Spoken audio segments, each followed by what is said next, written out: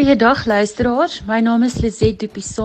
Ek is nou al 23 jaar gered, wat ek op pad saam met Jesus stap, en ek wil graag 'n goeie storie met julle deel van God se goedheid in my lewe.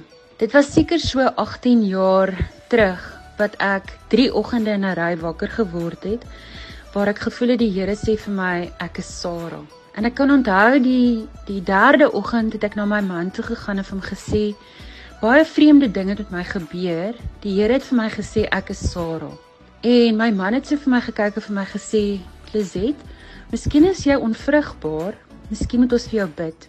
So daardie naweek het ons weggegaan en my man het vir my gebid en ek het verskriklik gehuil en nie verder daaraan gedink nie. En 'n rukkie later toe het ek na 'n ginekoloog toe gegaan, want ek het nie lekker gevoel nie. En hy het vir my voorskrif gegee en net voor ek uitstap het hy vir my gesê, mevrou, jy weet dat jy nie kan kinders kry nie.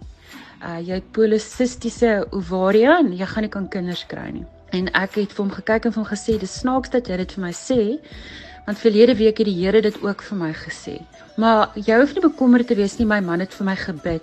En hy het my nog so snaaks aangekyk en ek is toe daar uit. 'n maand later is ek terug by die ginekoloog en ek is toe swanger met my oudste dogter, Bianca.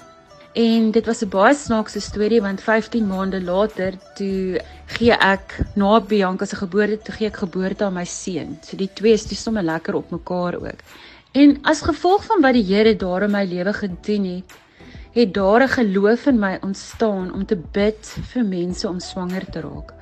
En die Here was so goed vir my, want hy gee elke jaar nog vir my vrouens waarvoor ek bid. En party bid ek kort voor, en party van hulle bid ons vir jare lank saam, dat hulle moet swanger raak.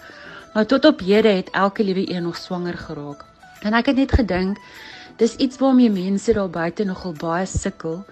En dit was iets wat my lewe so onherroepelik verander het. En natuurlik om al die ou babietjies en nou kinders, grootkinders om my te sien, waarvoor ek die Here kon vertrou, saam met daai mamma en pappa, dat hulle op aarde is saam met hulle vandag, is vir my een van die grootste blessings ooit. So as jy daar buite sit, en jy is iemand, of jy ken iemand, wat sukkel in hierdie area, bemoedig hulle net met hierdie woord, want ek het nou al baie keer gesien, dat wanneer mens na God toe gaan en jy vra vir hom, vir kindertjies, dan gee hy dit vir jou.